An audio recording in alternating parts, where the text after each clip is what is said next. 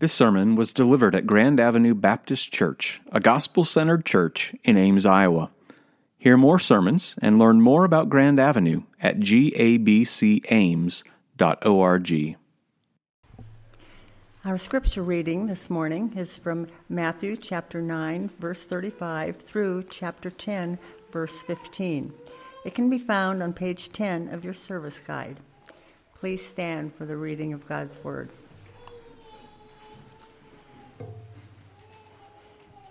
Jesus continued going around to all the towns and villages, teaching in their synagogues, preaching the good news of the kingdom, and healing every disease and every sickness. When he saw the crowds, he felt compassion for them, because they were distressed and dejected, like sheep without a shepherd. Then he said to his disciples, "The harvest is abundant, but the workers are few. Therefore, pray to the Lord of the harvest to send out workers into his harvest." Summoning his 12 disciples, he gave them authority over unclean spirits to drive them out and to heal every disease and sickness. These are the names of the 12 apostles. First, Simon, who is called Peter, and Andrew his brother, James the son of Zebedee, and John his brother, Philip and Bartholomew, Thomas and Matthew the tax collector, James the son of Alphaeus and Thaddeus, Simon the zealot, and Judas Iscariot, who also betrayed him. Jesus sent out these 12 after giving them instructions. "Don't take the road that leads to the Gentiles, and don't enter any Samaritan town. Instead, go to the lost sheep of the house of Israel. As you go, proclaim, 'The kingdom of heaven has come near.' Heal the sick, raise the dead, cleanse those with leprosy, drive out demons. Freely you received, freely give. Don't acquire gold, silver, or copper for your money belts. Don't take a traveling bag for the road, or an extra shirt, sandals, or a staff, for the worker is worthy of his food. When you enter any town or village, find out who is worthy, and stay there until you leave. Greet a household when you enter it, and if the household is worthy, let your peace be on it. But if it is unworthy, let your peace return to you. If anyone does not welcome you or listen to your words, shake the dust off your feet when you leave that house or town. Truly, I tell you, it will be more tolerable on the day of judgment for the land of Sodom and Gomorrah than for that town." This is the word of the Lord. The grass withers and the flower falls, but the word of the Lord endures forever.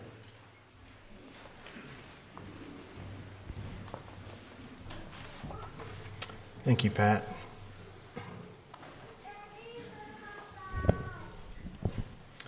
Let's pray. Heavenly Father, we thank you that your compassions never fail. But when you see us in our sin and in our need, you are always moved to act for our good, and you never fail to bring it to completion. Father, we thank you for the hope that we have in Jesus. We thank you for calling us into his kingdom, for saving us through his death and resurrection. And we thank you, Lord, that you have called us into the work of his kingdom to join him in the task. Lord, we pray that by the power of your Spirit, you would call us and equip us today, so that every man, woman, and child in this room would be a faithful preacher of the gospel of Jesus, everywhere that you've sent them. We ask this in Jesus' name. Amen. Imagine that if you're like me, when you saw the news of the tragic events in Perry this past week, you probably felt something before you even thought something. It's like a gut punch when you hear that something like that has happened, especially when it happens so close to home. And the response of that gut punch is often, what do we do?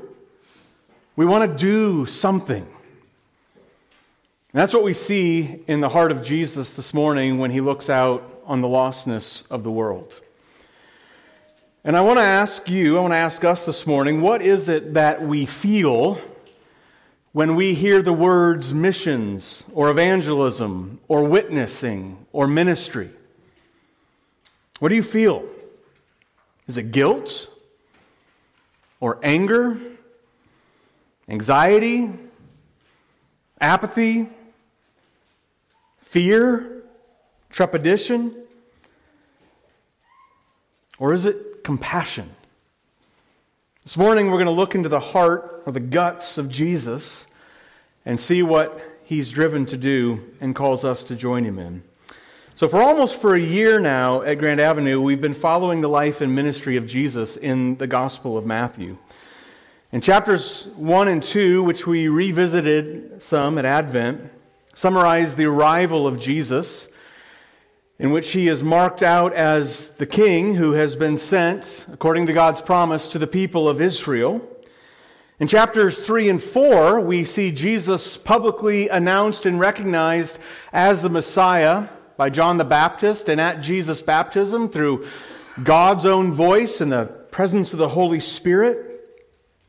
And then we see Jesus driven into the wilderness like a new Israel, where He successfully resists the temptation of the devil and trusts His Father. And then after that testing, He is sent into Galilee, where He begins His public ministry, which consists of announcing the arrival of the kingdom. In Matthew 4, verse 22, we read, "Now Jesus began to go all over Galilee, teaching in their synagogues, preaching the good news of the kingdom, and healing every disease and sickness among the people." Jesus' public ministry consisted of two parts which go together: His words and His deeds. In Matthew chapter 7 through 5, we spent a lot of time looking at Jesus' words, His announcement of the kingdom in the Sermon on the Mount.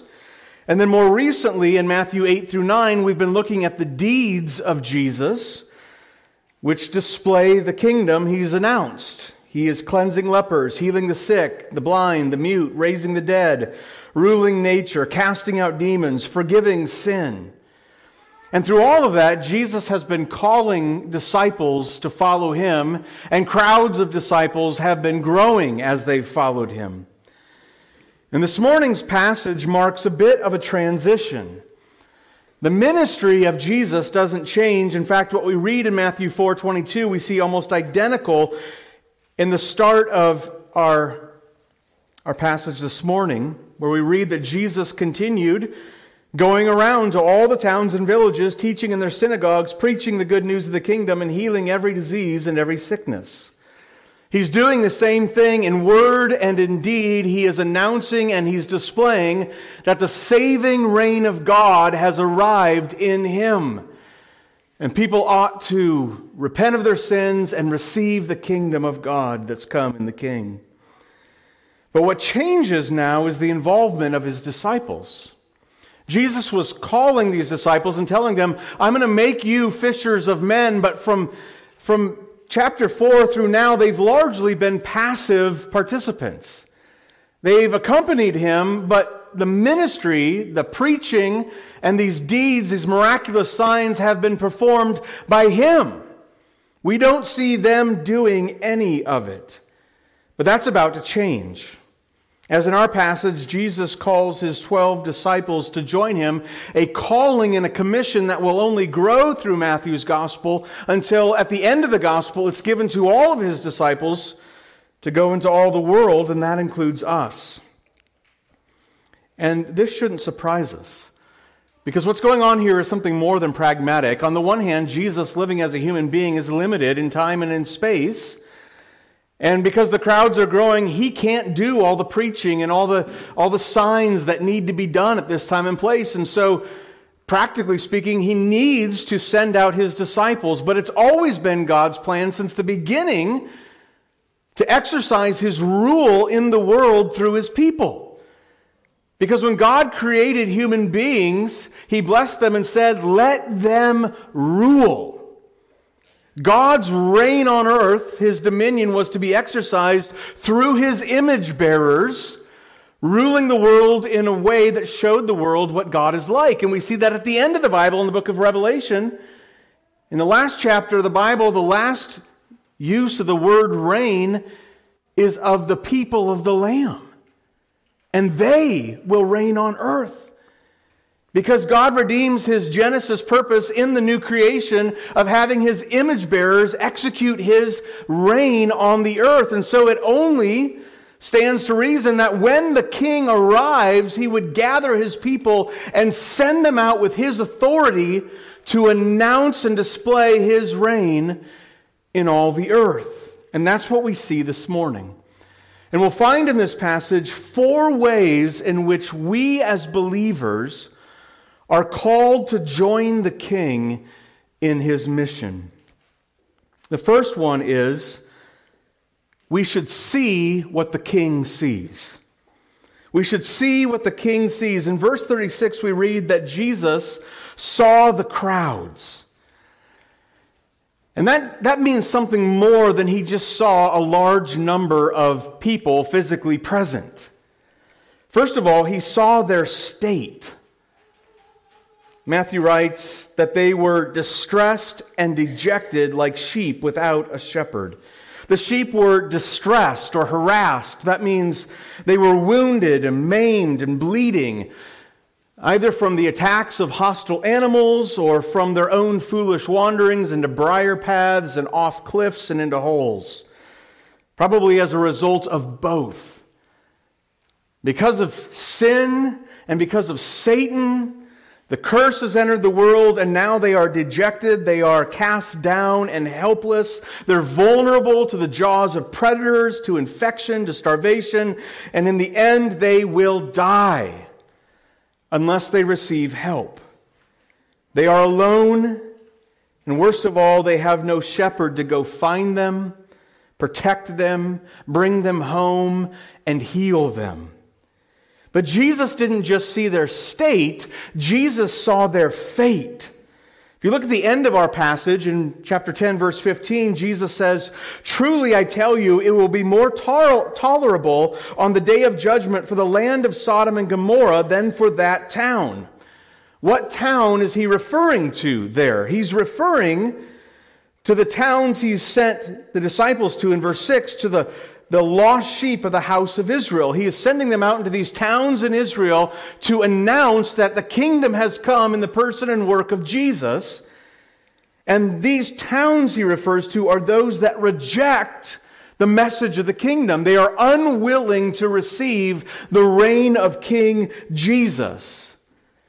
And if they're unwilling to receive the arriving shepherd king, then they remain vulnerable, sick, and wounded, and they are going to die a death that is worse than Sodom and Gomorrah.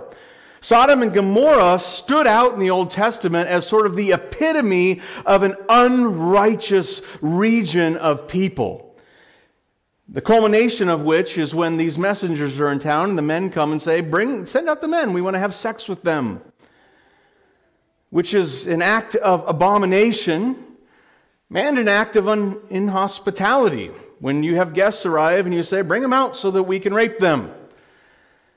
If you think that is bad, and it is terrible because it brings a storm of fire and brimstone that destroys them in a single day, Jesus says it will be even worse for those who are inhospitable toward the message of the kingdom of God. If you reject the reign of Christ, you will suffer a fate worse than fire and brimstone. For Jesus warns in chapter 10, verse 28, that those who reject Him will suffer the destruction of both body and soul in hell. We can look at Sodom and Gomorrah and their abominable sexual immorality. But know this, you can be an upstanding, religiously, faithfully practicing Israelite, and your fate will be worse if you won't receive Jesus. That's what Jesus sees. And I would ask you, when you look at the world or turn on the news or scroll through social media, what is it that you see? Do you see our people versus those people? Democrats and Republicans, conservatives and liberals,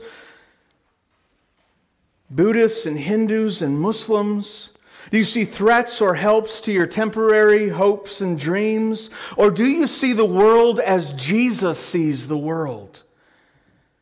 Human beings who are dead in their trespasses and sins, under the reign of Satan and headed to hell forever to be destroyed by something worse than fire and brimstone, be destroyed by the wrath of God that never, ever ends. If we're not seeing the world the way Jesus does, we need to ask Jesus this morning to give us eyes to see. Because that is the true and the worst reality of the world apart from Christ. The second thing we need to do is to feel what the King feels. When Jesus saw the crowds distressed and dejected, we read that he felt compassion for them.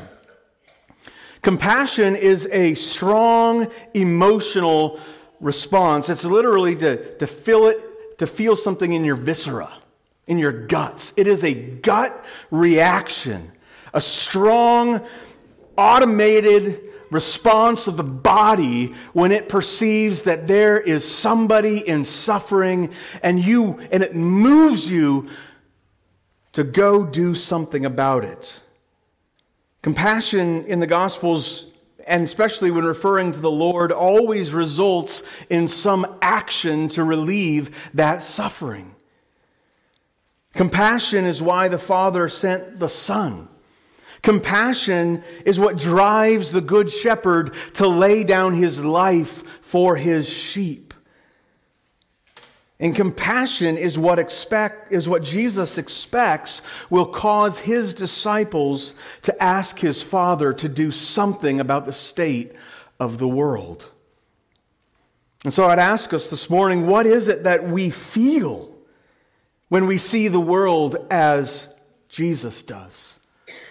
Jesus didn't feel threatened or afraid or scared for himself. He felt compassion. These sheep are going to perish. Something must be done. What is it that you feel? When you hear me talk about people going to hell without Christ, does that message bore you because you've heard it so often and you know it's intellectually true? Are you apathetic? Or does it take your breath away?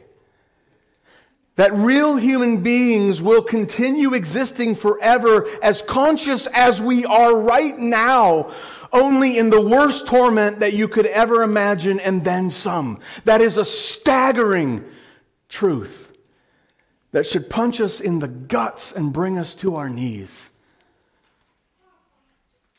As terrible as what happened in Perry is, a greater tragedy is coming on everyone who doesn't know Jesus. And that should make us hurt and want to act. And so then the third thing we should do is we should pray how the King prays. In verse 37, Jesus draws his disciples' attention to the crowds using the metaphor of a field. He says the harvest is abundant, and that's great news. There's a huge crop out there in the field to bring it in. But it's like if you've ever lived in rural Iowa, when a farmer has a medical tragedy or passes away at harvest season, right? He can't bring the harvest in. His widow can't bring the harvest in. And so what happens? His neighbors get on the phone and they start calling each other, and sooner or later you'll see half a dozen combines in the field because they've all come to do the work of the harvest. Because a harvest in the field with no one to bring it in is no better than no harvest at all. It's going to rot and it's going to perish. It's an emergency. And so Jesus expects that when he points out the abundant harvest out there in the world to his disciples, they will see what he sees and they will feel what he feels, and therefore they will do what he tells them to do. Pray to the Lord of the harvest to send out workers into his harvest. In Luke 6, Jesus prayed all night before commissioning his 12 apostles. And we're called to follow the steps of our Savior. Are we praying as individuals and as a church that the Lord would send us and people from among us out into the fields with the gospel?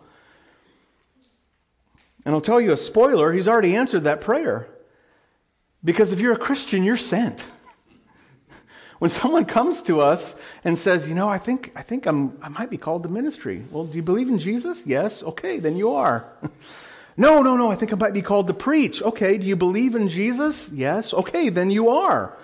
Because every man, woman, and child who believes in Jesus is sent, as we will see, to proclaim, to preach the gospel as they go. If you're trusting in Jesus this morning, you're sent. And as we go, the more you work in the field, and the more you see the size of the harvest, and the more you see the inadequacy of your own going. And the more you will pray that God will send others to help us in the task. And praying is the first step, because the harvest belongs to Jesus. He's the Lord of the harvest who does the actual sending. And apart from the Lord's authority and his presence, we labor in vain. And then so finally, the fourth thing we do, and this is our biggest point this morning, is we go as the King goes. We go in the way that the King goes. It's interesting that as soon as Jesus commands his disciples to pray that the Lord would send workers, he sends them. There's no tension between being called to pray and called to go. We're all called to both. And for the rest of the passage, I want us to note how similar our going is to the Lord of the harvest who has gone before us. First of all, we go under the authority of the King. In Matthew, Jesus comes to us as the authorized ruler of God's kingdom. God announces at his baptism, "This is my beloved Son, in whom I'm well pleased." And that's a statement because in the Old Testament, the promised king would be like a son to God. Which is why later in Matthew's gospel at the Mount of Transfiguration, God says, "This is my beloved Son, with whom I'm well pleased. Listen to him. He's authorized by me to command and teach you." The Messiah reigns with God's authority, and so he is to be obeyed. And here, Jesus delegates his authority to his disciples. Summoning the 12 disciples, he gave them authority over unclean spirits to drive them out and to heal every disease and sickness. And that authority is not limited to this specific mission in this time and this place with these 12 disciples. Because at the end of the gospel, Jesus is saying, "All authority has been given to me in heaven and on earth. Go, therefore, and make disciples of all the nations." The same authority that commands these 12 in this mission will stand behind the sending of every believer in Jesus. That's why Paul can write in 2 Corinthians chapter 5, "We are ambassadors for Christ, since God is making his appeal through us." An ambassador is an authorized agent who goes and speaks with the authority of the one who sent him. And so Paul writes, "We plead on Christ's behalf, be reconciled to God." And that authorized ambassadorship isn't limited to Paul and the 12 apostles, because in Philippians chapter 4, Paul describes Euodia and Syntyche as women who have contended for the gospel at my side, along with Clement and the rest of my co-workers whose names are in the book of life. These men and women, these average lay people in the local church have contended, they have fought, and they have battled side by side with Paul for the gospel. That gospel ministry goes to every disciple in the church. All believers are sent under the authority of Jesus to proclaim that the kingdom has arrived in Christ and to command people to repent and to believe in Him. Going out with the king's authority should make the 12 bold as they go out into an increasingly hostile environment. And it should do the same for us. The king has sent us. We don't have any right to disobey him, and the world doesn't have any right to disregard us. They're not rejecting us, they're rejecting the king. But as we go with the Christ's authority, we shouldn't get a big head, because we should go in the humility of the king. In verses 2 through 4, Matthew names the apostles that he summoned for this mission. And I'm not going to go into a biography of all of them, but I want to say something simple here. Jesus didn't choose remarkable people to lead his church and fulfill his mission. One commentator notes, the highest level of society, so the highest class of people represented among the 12 was the 4 professional fishermen, who are recognized later on in Acts as being uneducated men. That's the highest social class that we know of represented among the apostles. Others included a tax collector, an insurrectionist, and a traitor. Of course, there were many leaders of society who followed him, like the centurion of chapter 8, Jairus the ruler of the synagogue, and Joseph of Arimathea, and Nicodemus, who together buried him. But for his closest associates and the leaders of the emerging church, Jesus deliberately selected the dregs of society. That shouldn't surprise us, because the ambassadors of a king are no greater than the king himself. They don't rise above him in his realm or in the realms to which he sends them. And what kind of social status does our king have when he arrives in the world? He's born to the scandal of an unwed mother, and he has a feeding trough for a bed. In his infancy, his family is forced to flee into exile because the king of his people wants to kill him. And that shouldn't surprise us, because the prophet Isaiah told us exactly what kind of king would arrive. He would simply be unbelievable. Isaiah says in Isaiah chapter 53, "Who has believed what we have heard? And to whom has the arm of the Lord been revealed? He grew up," this is unbelievable, "he grew up like a young plant and like a root out of dry ground." Nobody bets their money on the root in the dry ground, because plants don't grow in droughts, not the good ones anyway. He didn't have an impressive form or majesty that we should look at him. He had no appearance that we should desire him. He was despised and rejected by men, a man of suffering who knew what sickness was. He was sick and weakly. He was like someone people turned their faces away from. He was despised, and we didn't value him. When God sent his king to reign, Jesus arrived ugly and undesirable.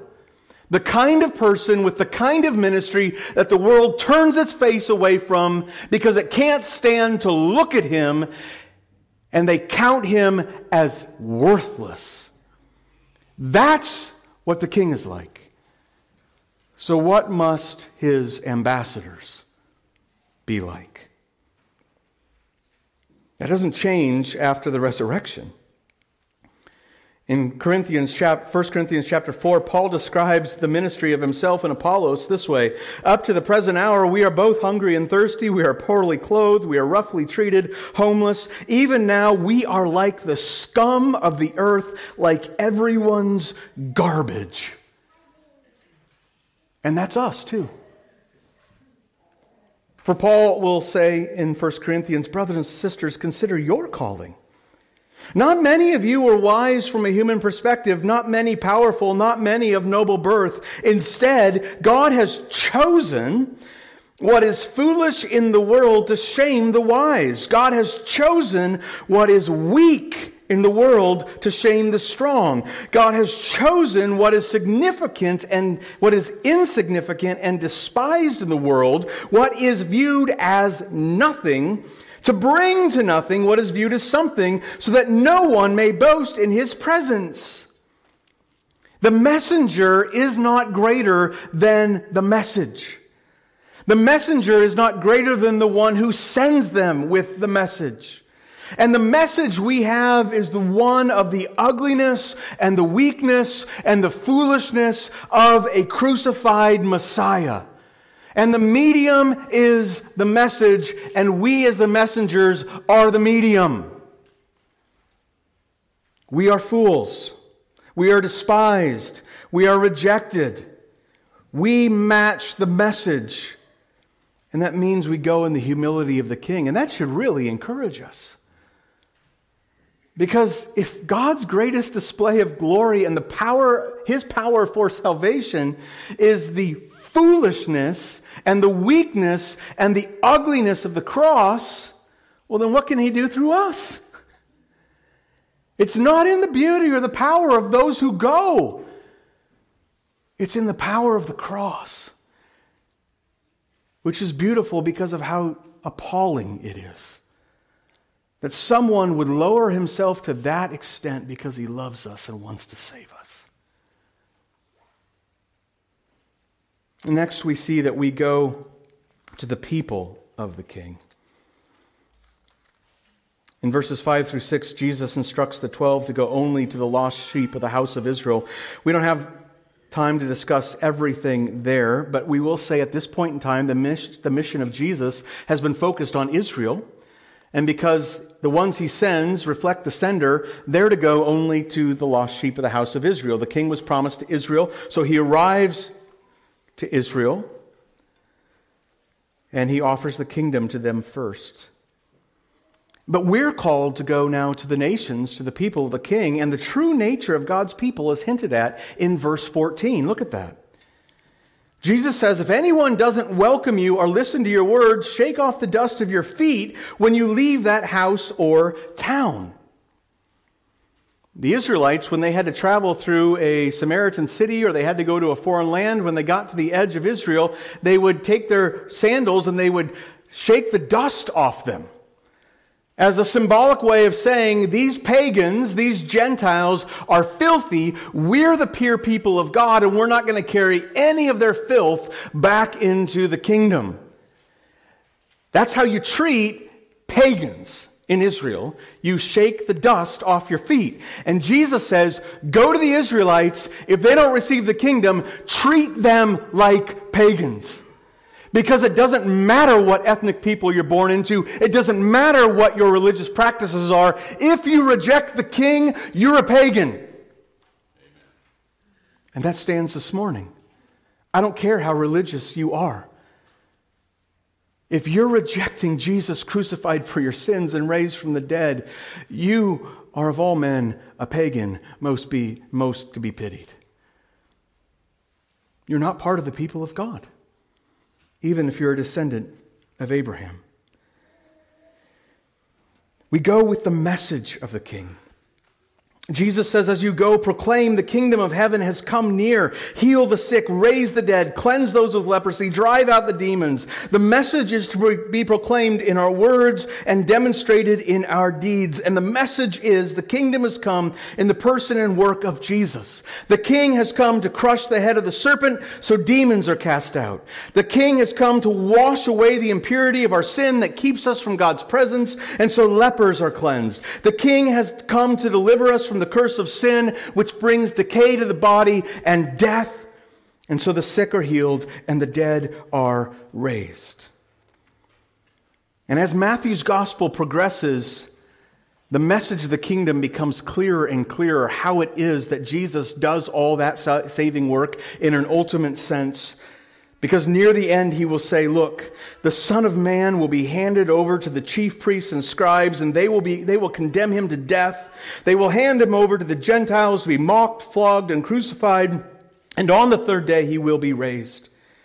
And finally he makes the meaning of all that plain when he says, the Son of Man did not come to be served, but to serve and to give his life as a ransom for many. He dies as a ransom, as a payment for those who are captive.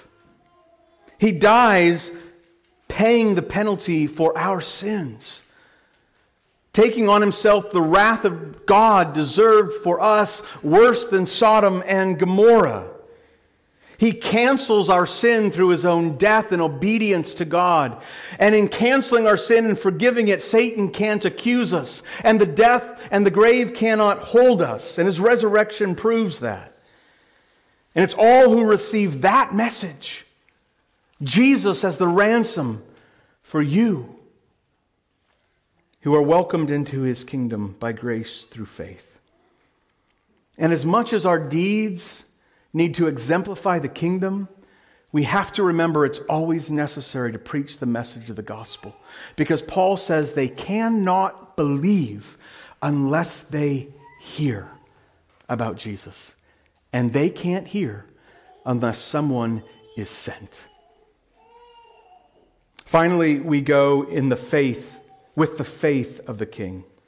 There's a lot we could say about verses 9 through 11. But for this particular mission, Jesus is forbidding his disciples from acquiring and gathering provisions and financial support. They're supposed to just simply go out with what they have and trust that the normal hospitality of the day will be given to them when they arrive in cities as the kingdom is being received. In later missions, Jesus tells his disciples that they should make provision, and Paul actually quotes the words of Jesus about a laborer being worthy of his pay to support the right of ministers to get paid by those they serve. So it's complex as that idea is developed over the course of the New Testament. But the point of this passage, in this training mission for the 12, is that they're to trust the Lord of the harvest to provide for them as they go. And that's no easy thing, because next week we're going to see the hostility that's going to come from the world against those who proclaim the kingdom. But Jesus is not asking of us anything he hasn't done himself. He relied on the hospitality of others to support his ministry. And ultimately, Jesus himself, as the perfect human being, was a believer. Hebrews calls him the pioneer and perfecter of faith, because God had made promises to the Messiah that he would raise him from the dead, give him a redeemed people, and grant him authority over all things. And Jesus goes to the cross, walking not by sight, but by faith that his Father will keep those promises to him. As Peter writes, he entrusted himself to the one who judges justly. And so we do ministry in the same way that Jesus did. We go out into the world trusting that God will support us in every way in the ministry that he has called us to. And we can trust God to do that, even when the world hates us, because of the gospel. As Paul writes in Romans chapter 8, if God is for us, who is against us? He who did not even spare his own son, but gave him up for us all, how will he not also with him grant us everything? Because Jesus has gone before us, because God has given us Jesus, there's no good reason to be afraid to go out into the world with the gospel of the King. And so may God help us to see and feel and pray and go as our Lord has before us. Let's ask him to do that.